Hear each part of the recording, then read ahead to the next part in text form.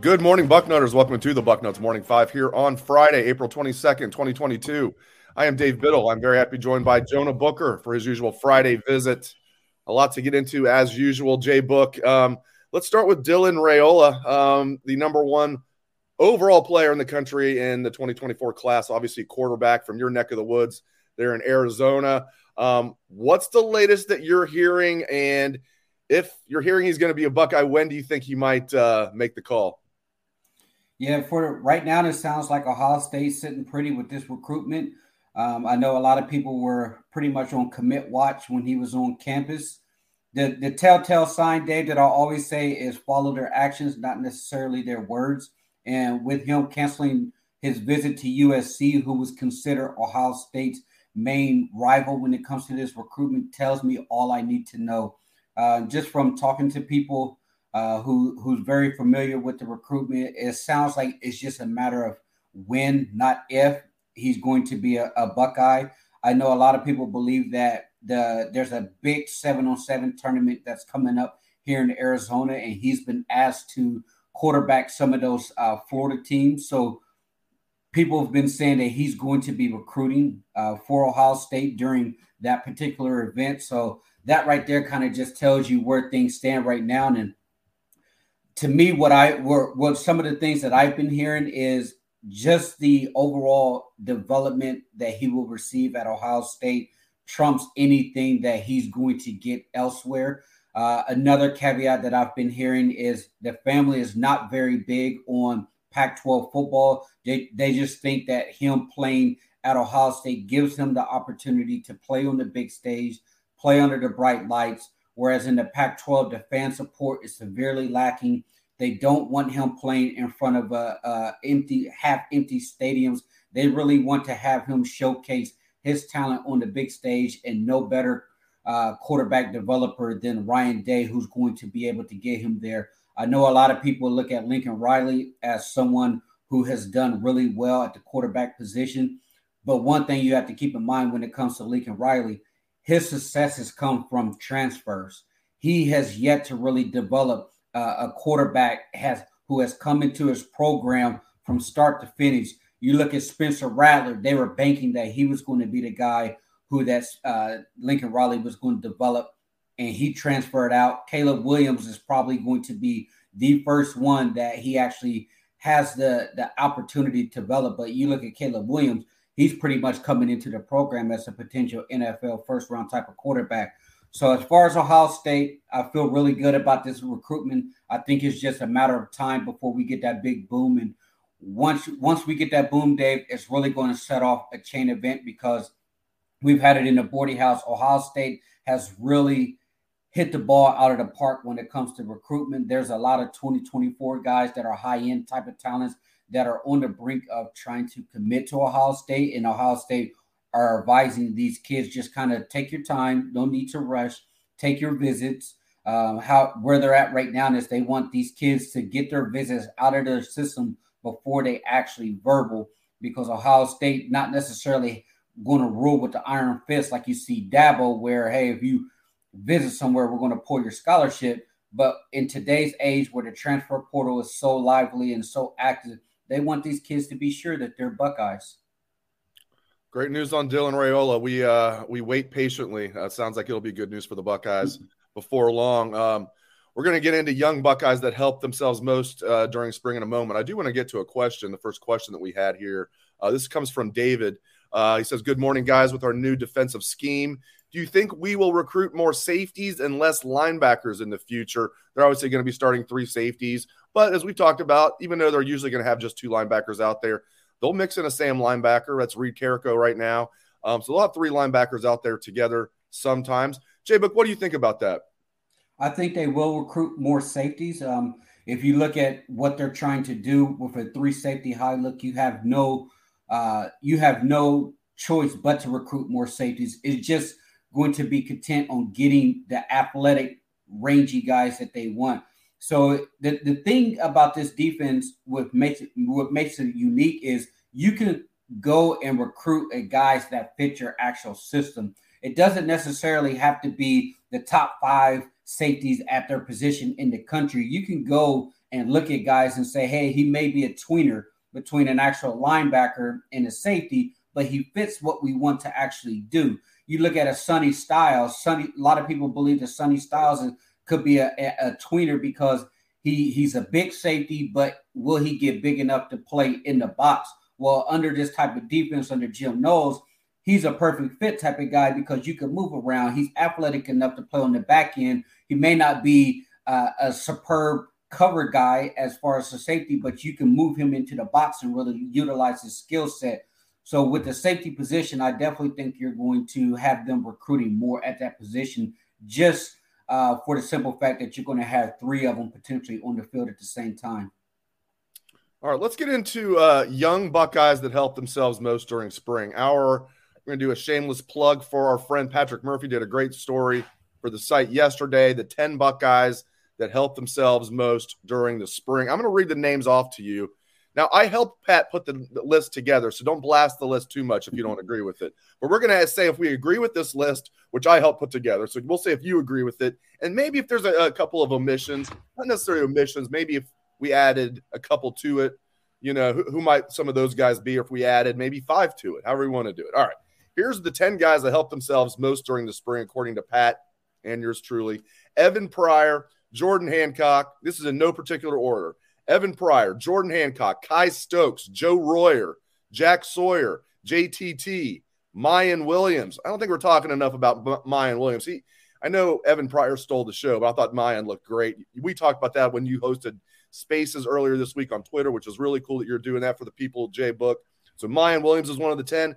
Donovan Jackson starting at left guard. Also, they like him so much, they're making sure he's taking second-team reps with left tackle just in case. They love Donovan Jackson, former 5-star, played a little bit as a true freshman last year.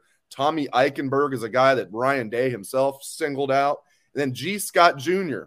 Those are the 10. Do you agree with those 10? And if you had to add anybody to the list, who would it be? I do agree with that 10. I have 2 guys that I will actually add to that list is DeJuan Jones. And the reason I say DeJuan Jones is because after that Rose Bowl, he was on the brink of deciding if he wanted to go to the NFL or go back to college. A lot of people were encouraging him. He needed another year within the program. So I think DeJuan Jones really helped himself overall because I think that if he can have a great year under Justin Fry, he really made a smart business decision coming back to Ohio State because he's going to be able to potentially increase his draft stock.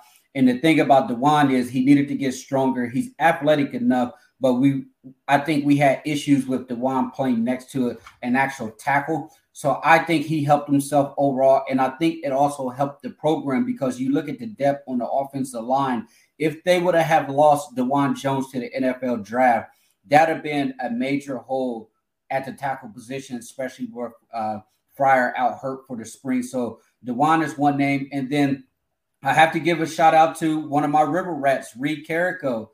I mean, he's a guy that you don't hear his name quite often, but it sounds like that he's going to be one of the guys that plugs right in at that same position once they go 3 linebackers on the field going against a Michigan type of run team or a Wisconsin or an Iowa type of run team. So just the fact that a guy in Reed Carrico, who we didn't hear very much about last year, coming from a smaller program down there in Southern Ohio, has really worked his way up the depth chart to where he's considered one of those guys who are going to be plugged right in with those first-team linebackers whenever they throw 3 guys out there on the field.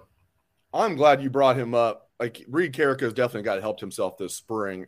I don't know if you'd slot him in maybe ahead of any of the guys, the 10 guys, but certainly he should be on the list. And I can't wait till I get a chance to interview him next. I'm going to ask him, I'm going to say, are you cool with the nickname, the River Rat? He's one of the River Rats. I just want to make sure that he's cool with that. J-Book himself a river rat there. J-Book from Portsmouth, of course. Reed Carrico from Ironton. So there you go. Maybe it has to be one of those things where you have to be down from there to be able to call somebody that. We'll find out. Yeah. All right, I want to get to this because this is one we had in the boarding house today. Shameless plug there. If you're a Bucknut subscriber, get over right now. The boarding house has been posted. What in the world is going on with Noah Ruggles? This is coming from Bucknuts 88. What's the deal with offering the U.S. kicker when we have Ruggles? Here's the thing, man. Ruggles was missing in action during spring. I always thought that was weird. I wasn't just buying that Ryan Day was going to set the precedent of, just go ahead and take spring off. Yeah, even though you're in, and especially a kicker. And I know he was a fantastic kicker. This tells me, reading between the lines, and we had a former player weigh in on this. Nothing's official yet. For them to offer this USC, and this isn't a preferred walk-on. This would be a scholarship kid coming here. He would have 3 years left, and he was a good kicker for the Trojans. You couple that, them offering this kicker a scholarship in the portal, and Ruggles being missing in action for spring, that tells me Ruggles is not coming back for whatever reason. This is just me spitballing. I think it's an educated guess, though. And they're going to get this kid from USC. And I don't know what's going on with Ruggles, but it doesn't sound like he's coming back, J-Book. What else makes sense? Yeah, you're right. Usually when something like this mysteriously happens behind the scenes, when guys are missing or just something doesn't smell right when it comes to the players, there's usually some type of underlying thing that is boiling and that will, eventually come to the surface sooner or later. And with Ohio State being currently over the scholarship limit, today's the 22nd. They got to get down to that limit by May 1st. Players can actually opt out into the transfer portal by May 1st if they want to be eligible. So for Ohio State, they're going to get down to their numbers. So with them offering the USC kicker, they feel that they're going to get to their numbers. And as you mentioned, they don't think that Ruggles will be back. I know they say he'll be back this fall, but who knows what's going on? We don't know. But you definitely want to go into that Notre Dame game having your kicker situation solidified. Yeah, no doubt about it. It is. It's just clear as day to me. They wouldn't be going after this USC kicker if Noah Ruggles was coming back. They wouldn't have 2 kickers on scholarship when they're still 2 over right now. I said on yesterday's show they were 1 over. They're actually 2 over. Now that'll take care of itself. I am never ever worried about that situation. Yeah, I agree. We have Matt saying we didn't mention Caden Curry. I thought Caden Curry looked good. There's a lot of guys we could mention. We mentioned the 10. We added a few like Reed Carrico. I think Caden Curry's another guy you could throw in there. Somebody else mentioned Keon Grays looks like a young Chris Olave. It's a lot to put on him, but I like Keon Grays. I love his attitude. I think Keon Grays, if he's anywhere near Chris Olave, we're all going to be very happy. Let me get into this real quick, J-Book.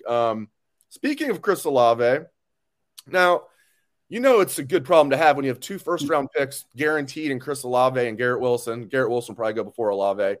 But after that, it's a pretty weak class for Ohio State standards. Now, these are sky-high standards, but looking at all the mock drafts now, they don't have any Buckeyes going in the second round. They have Olave and Wilson in the first round. No Buckeyes. I've been reading a lot of mock drafts. Nobody in the second round. NPF in the third round. Maybe Ruckert in the third round. I thought Ruckert might be second round, third round. He's now maybe third round, maybe fourth round. Same thing for Munford. They're saying third round, maybe fourth round. Fourth round for Haskell Garrett. We'll see about Tyreek Smith, maybe fifth round, sixth round. I don't know what you think about that. Master Teague, seventh round, undrafted free agent. Again, for most programs, this would be a banner year for Ohio State. It's like, man, it's kind of a downer of a year other than the top 2 picks, which bodes well for the 2022 season, I will say. They don't have heavy losses this year, especially on defense. Your thoughts on this draft class other than Wilson and Olave? You think it's pretty weak? I would say it's a weaker class, and a lot of people throughout the season felt that a lot of the upperclassmen were getting the benefit of the doubt. They thought that the talent, the really true natural talent were with the younger guys here, and it doesn't. And it shows that here on the NFL draft that's coming up next week. But you look at those guys, you hoping for the best with them. I think that Ohio State players, once they get into the actual NFL, they're going to stick. You look at Chris Olave and Garrett Wilson; those guys are going to be they're going to be generational wealth type of guys when it comes to their NFL contracts. Because you look at the wide receiver position and those contracts that you're seeing from the wide receiver position, it's second behind the quarterbacks Right. And because of that, you're going to see wide receivers go off the board fairly quick. I was just listening to Mel Kiper and Todd McShay's draft podcast, and they're saying that they believe there's going to be 7, maybe 8 wide receivers that go in the first round this year, which will be a NFL record. And I've said it time and time again. You look at the contracts that these NFL wide receivers are getting, and it's perfect timing for Ohio State essentially being wide receiver U, because it's only going to attract more high-end wide receivers. Now, we can get it. We can go down the line and open the can of worms and say, yeah, it makes sense that you're going to attract the top wide receivers, but the only roadblock in that might be NIL that might prevent Ohio State getting guys that they normally would get. But as far as the actual NFL draft, I'm just excited to see where those guys go. Even though it's not a banner year, it gets me pumped up just seeing their names called and seeing it scroll across the bottom of the screen and just seeing how those guys do. And I've been seeing a lot of mock drafts where the Ravens are looking at MPF. That makes sense. He looks like a guy that would go to Baltimore and probably play right away as an actual starter. He's a Pro Bowler. Yeah. They draft so damn well, and it pisses me off. Yeah. And watch Baltimore getting like in the 3rd or 4th round, and he'd be absolutely a steal because he would be a day one starter. Same with Mumford. Watch Mumford go to Pittsburgh or somewhere and be a day one starter. But that's how it is with Ohio State players, Dave. You're right. The Ravens always draft great. The Steelers have a history of not only taking really good Buckeyes, but guys that I personally really like Cam Hayward, Ryan Shazier. We know everything that happened with Shazier, the tragic way that his career ended. It could have been worse. At least my guy's able to walk, but that ended his career. Cam Hayward still playing. I love those guys. Santonio Holmes. Stop doing that, Steelers. Stop it. Right. They even drafted Mike Vrabel, but then he didn't really make it with them. And then, of course, we know what happened, that he goes to the Patriots, and then the rest is history. I do want to get to this. A lot of people, let's see, we have questions. A lot of people are asking about Richard Young. We'll credit Marcus, even though I think we've had many questions about Richard Young. What are you hearing about running back Richard Young? They definitely want 2 in this class. They already have 1 in the 2023 class. They obviously still want Richard Young. Do you feel like it's a long shot? Do you feel like it's 50-50? What do you, Buckeyes are leading? What do you think about Richard Young and the Buckeyes, Jay? Yeah, from all indications right now, if you're believing the crystal balls, then Steve Wilfong just put a confidence 6 crystal ball of Richard Young going to Alabama. For the longest period of time, a lot of people have always said is going to be an Ohio State or Alabama type of battle here. I just think that it was – I believe in coincidences to a certain extent. Right after Mark Fletcher commits, all of a sudden the crystal ball for Richard Young goes to actual Alabama. As you mentioned, Ohio State's going to look at 2 guys. Cedric Baxter Jr. is another guy that they're really high on, that Ohio State is right in the thick of the things with. I truly believe they need to be able to get Richard Young back on the campus, because every time he visits there, he loves it. He's been there so many times right now. The guy has paid his way to go to Ohio State at least 2 or 3 different times. Get him back up there for a game, an official visit, roll out the red carpet, and make it tough for Alabama. I know that they want to get 2 more guys in here, so you probably have to see where he goes first before you actually take Cedric Baxter, because Richard Young is a primetime player. He's a guy that he looks like he could be someone that contribute as a freshman. He's that talented. I love his game. But Cedric Baxter Jr., he's an absolute stud. So if you can finish with one of those 2 with Mark Fletcher, then I would call that an absolute home run. Yeah, it's good. This class is shaping up shockingly, right, to be another great class. 2021 was an absolute banner class. I like this 2022 class as well. That 2021 class, what I love, the super sophomores always seem to get it done. Well before our time, the 68 Buckeyes, the super sophomores won the national championship. The 2014 team, I nicknamed them. I don't think I'm the only one. Super sophomores too. A lot of sophomores and redshirt freshmen on that team. Like Darren Lee was a redshirt freshman. Von Bell was a sophomore. Joey Bosa was a sophomore. On and on and on. JT Barrett, redshirt freshman. So a bunch of second-year guys in that 2014 team. this 2021 class, Jay Book, that played, the bunch of guys played and even started as true freshmen last year, I think they're going to take a huge jump as sophomores. We might be looking at a great season this year. So great stuff as always from Jay Book. I appreciate it, Jonah. Thanks to all of the viewers out there and listeners for tuning in. We appreciate that very much. Hope everyone has a great day and a great weekend.